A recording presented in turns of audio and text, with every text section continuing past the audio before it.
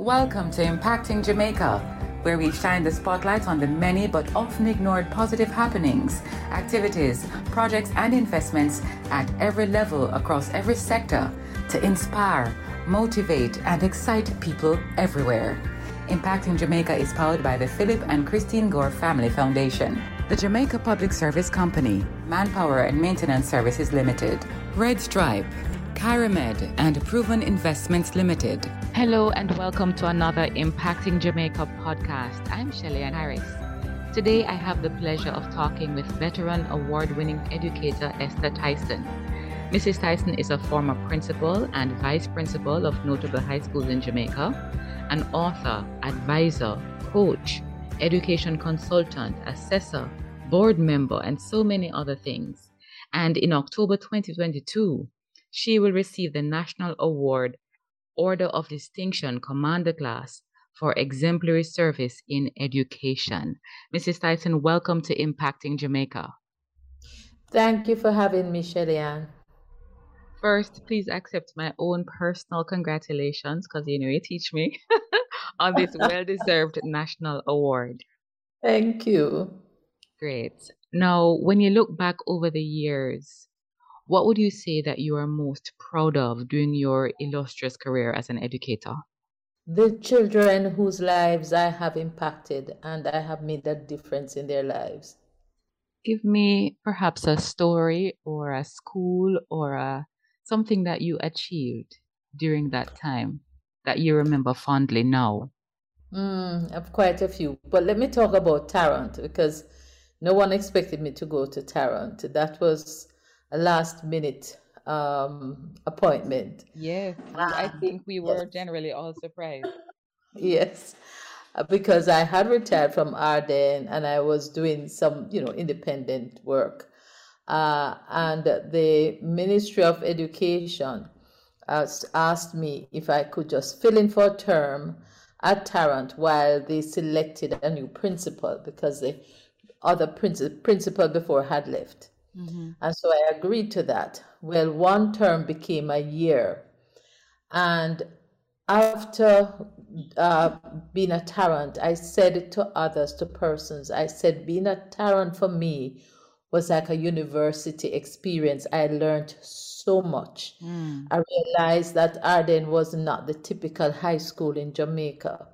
I realized that so many of our children are just in a situation where they don't have the requisite support that they need to do well cognitively, socially in school. Mm-hmm. And so that was a challenge for me because I had to try to find ways to help them, to give those who wanted to the opportunity to achieve their best. And so I was very glad to see that there were some changes that were made. One of the most memorable one was that the students, the girls, wore black tunics with white blouses, right? Mm-hmm. And they used to complain to me and say, Miss, the people on the road call us funeral workers. Mm-hmm. And I thought about that. And I said it to the staff. I said, we need to change the uniform. And they said, Mrs. Tyson, we have the pattern for the uniform from years ago, but nobody would take us on because the school colors are like Arden, it's blue and gold.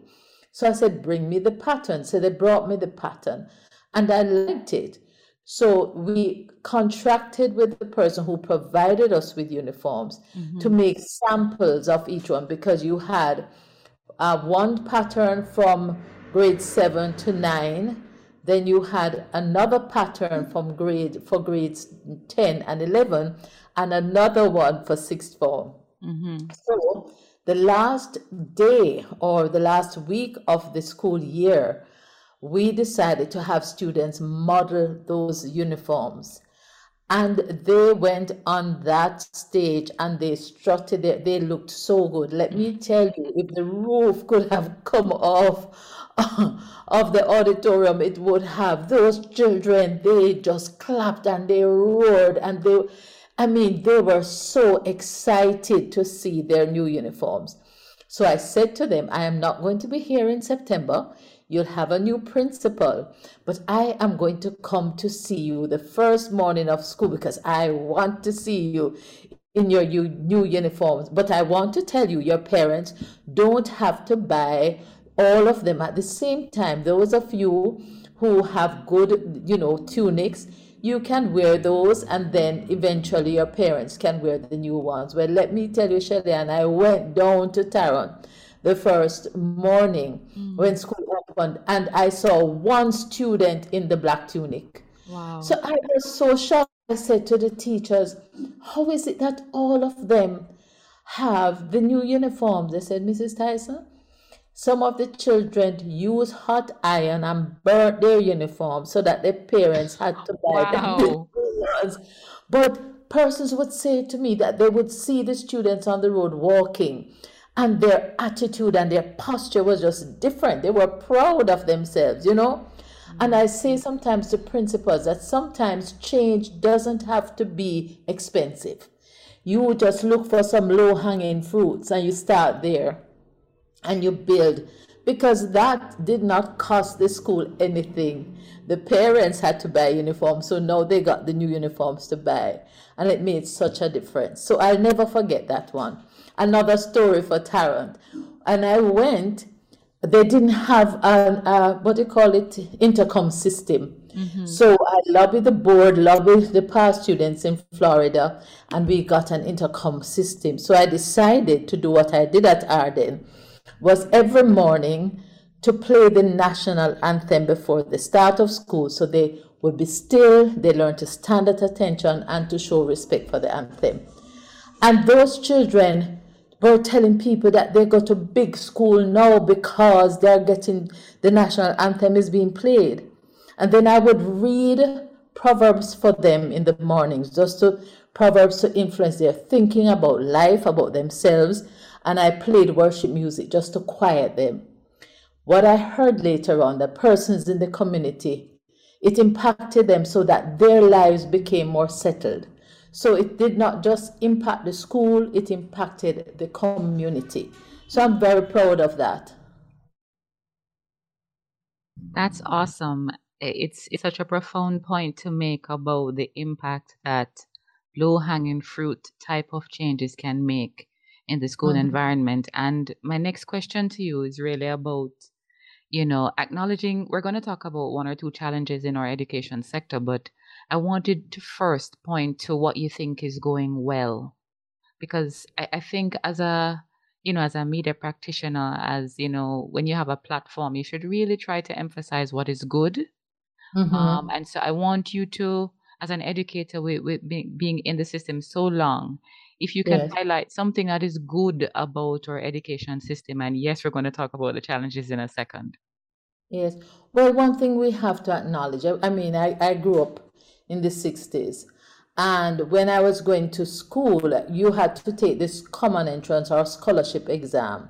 And you would have to get a scholarship or a half scholarship in order for some of the monies to be paid for by the government. Most parents had to pay for the school fees, right?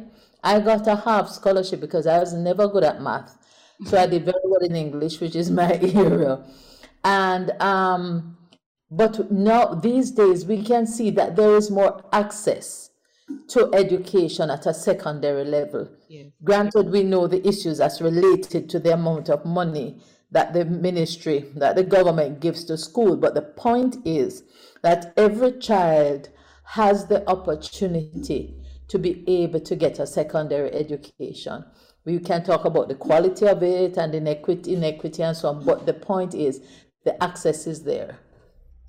Excellent. So access is one of the big wins that we can talk about in our own educational context. So now we are talking with you in the context of your getting a national award, well-deserved award. But it's a time when the education sector is sort of in a little bit of a spot. Some say crisis, some have some other words to describe it. I would say it's in a bit of a spot as it relates to the teacher brain drain. Yes. What is your perspective on the cause of that and the solution for that? And now, a word from our sponsors. A toast only works if it's shared with others, even when we're miles apart. So let's cheer each other on. Cheers to the best in life. Drink and live responsibly. A message from Red Stripe, part of the Heineken Company. John, I know you're in there. I want to know when lights are come back. I know Pinky this time. Keisha, just like me tell Pinky, give GPS your number and then we'll send your text with them things here. So you can stop, knock me door. What you mean? DMR call GPS and tell them to add your phone number to your account and you will know everything all the time. You know for ask. Send your current contact information and always be in the know. Visit jpsco.com for more info.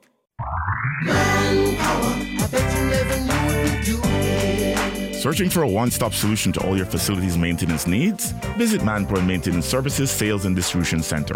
We stock a wide range of COVID-19 washroom cleaning and other supplies, gardening tools, chemicals, and more. Our experts are always ready to give you the best advice. Manpower Maintenance Services Sales and Distribution Center, 14 Collins Green Avenue, Kingston, Freeport Commercial Center, Montego Bay, and 33 Ward Avenue, Mandeville.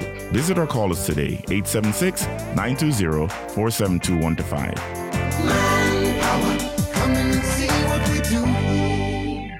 Welcome back to our podcast. There are a number of issues, but of course, the most immediate one and the one that faces us is in terms of how the teachers are remunerated. They are at the point where they are not really earning a living salary. Not many persons, if on their own, can afford to pay rent, to all the utilities, to drive a vehicle, the cost of gas these days, just all of those things. Because when the teachers get a raise, it is done like, it's almost like every decade there is any significant raise. There's some incremental, increase that's done, but this is not significant. I remember the time when they were pushing to get teachers to be paid at 80% of the rate of the public sector, right? And that was a long time ago, and then since then I've not heard a similar effort. So the teachers are lagging behind in terms of their earning power.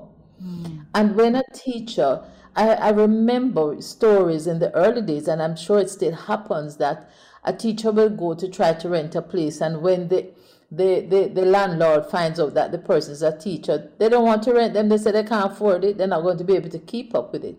So you have that type of disrespect that the teachers face because of the whole problem with their salaries.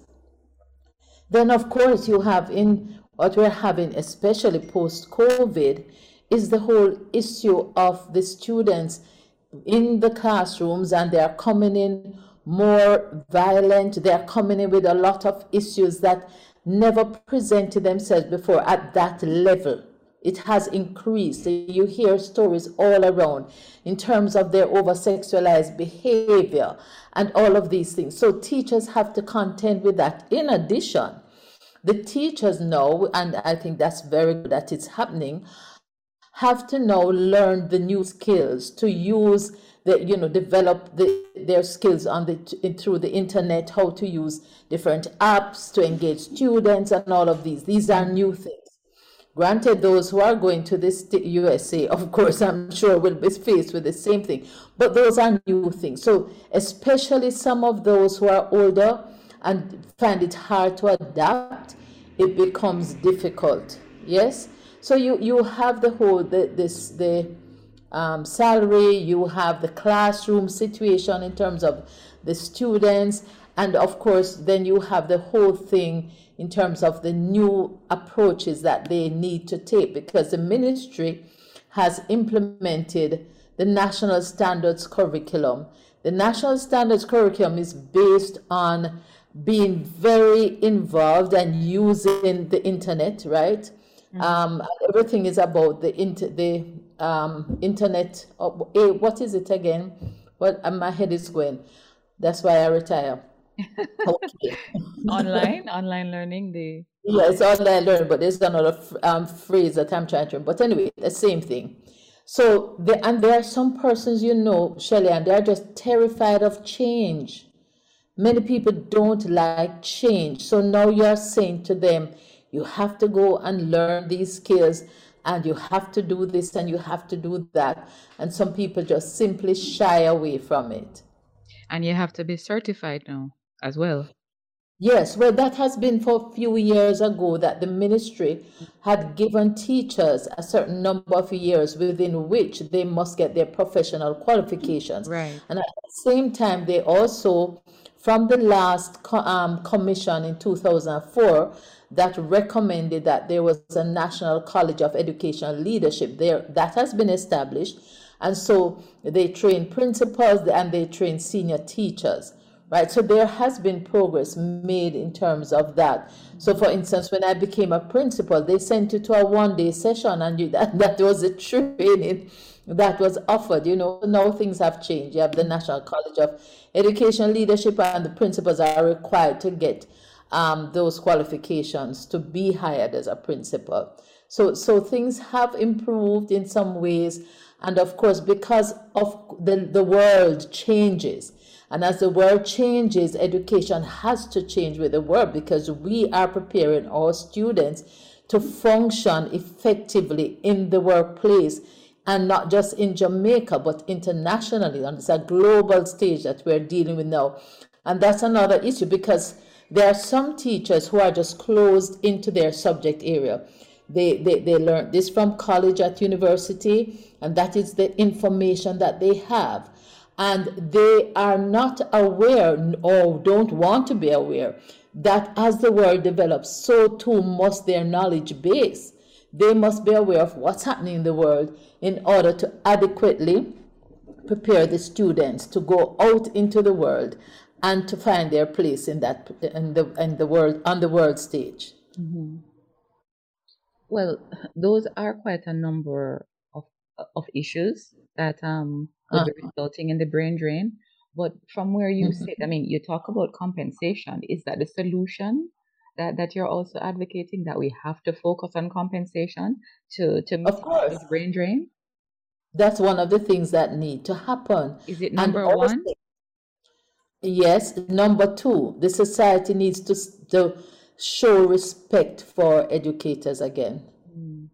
Granted, it's a two-way street, because when I was younger and going to school, the teacher was seen as, you know, equivalent to the pastor. You understand? In the community.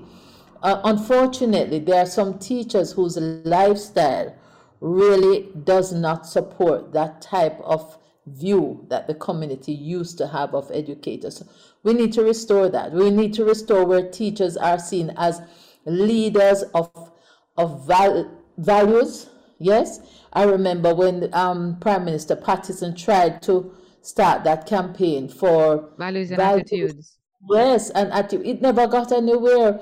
But when I was a child, the pastor, the teacher, those were the persons, along with the inspector of police, those were the persons who led the whole moral charge and charge of ethical behavior in the community. So let me ask you then, Mrs. Tyson. It is not happening. Yes. It can't happen by itself. So are you then proposing that there is there's a more discriminating process in how we select teachers, or perhaps train teachers? How do we fix that part about getting that level of respect again and the values? First of all is, again, what are the values and the attitudes that we expect our teachers to have? The training colleges, well, beginning from when they're in lower schools coming up, from basic school, yes, from early childhood, there are certain approaches to life that we need to inculcate in our children. It doesn't happen by accident, especially in a time when there are so many vying voices, to be heard.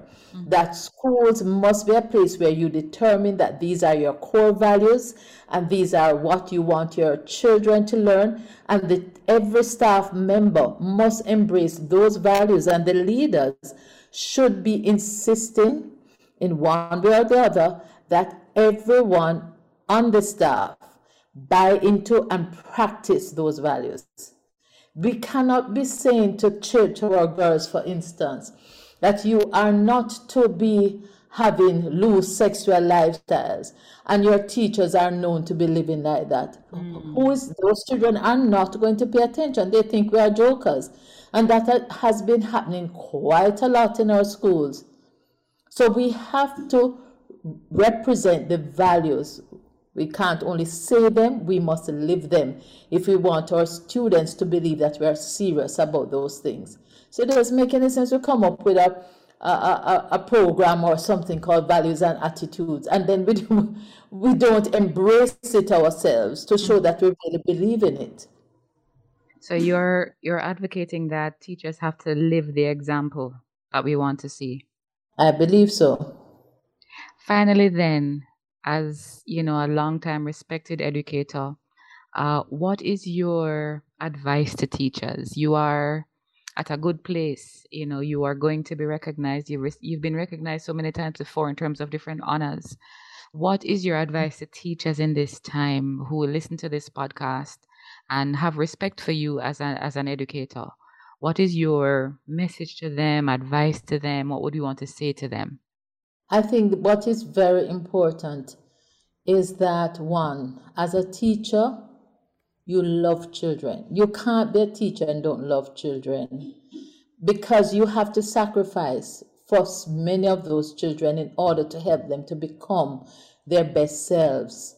Secondly, you must live as a life that your children, your students can emulate, that you'd want them to be. Yes? So therefore, if you are someone who believes that children should, be honest, that we must work hard, that we must not give up, that we must live lives that are pleasing to God, then you too must believe in and show and embracing that lifestyle. Because children are very quick to identify hypocrites. They will tell you, they know. I've been in situations, they say, Miss, I know that teacher, what she's doing with that other teacher, they will tell me things I don't know about what's happening among the staff. Yes? So the children know. So we cannot pretend to them to be what we are not. And the other thing is, make sure that you're always on top of your game. Keep learning and understanding what is happening in the field of education and how you can better your own practice as a teacher. And always be a reflective teacher. Our Jamaican teachers, many of them are afraid of that whole term, being reflective, to stop and think and analyze and assess your practice and what can you do better or what can you replicate because it really works well. Yes, many teachers, they don't want to sit and think at all, right? So I think those are some important things I would say to any teacher that's listening. Sound advice, not only for teachers, but for all of us, especially parents in this time. Yes. So Thank you so much, Mrs. Tyson, and congratulations again on our well-deserved Order of Distinction Commander class for your exemplary service to education. Thank you for being an impacting Jamaican. Thank you, Shelley, and I'm very proud of you as my past student, by the way, I need to say. Yay! Thank you so much. All right, we will welcome you again, I'm sure, to talk about how we can continue to make this rock, a better place. So thanks again. Thank you too. God bless you. Impacting Jamaica is powered by the Philip and Christine Gore Family Foundation, Manpower and Maintenance Services Limited, the Jamaica Public Service Company, Red Stripe, Kyramed, and Proven Investments Limited. If you or anyone you know is involved with projects and activities that excite, motivate, and encourage, send us an email to impactingjamaica@gmail.com. We'd love to hear from you. Do join us again for another in the series on Google Podcast, Audible, Spotify, Podcast Addict, and Stitcher. You can also visit us at impactingjamaica.com.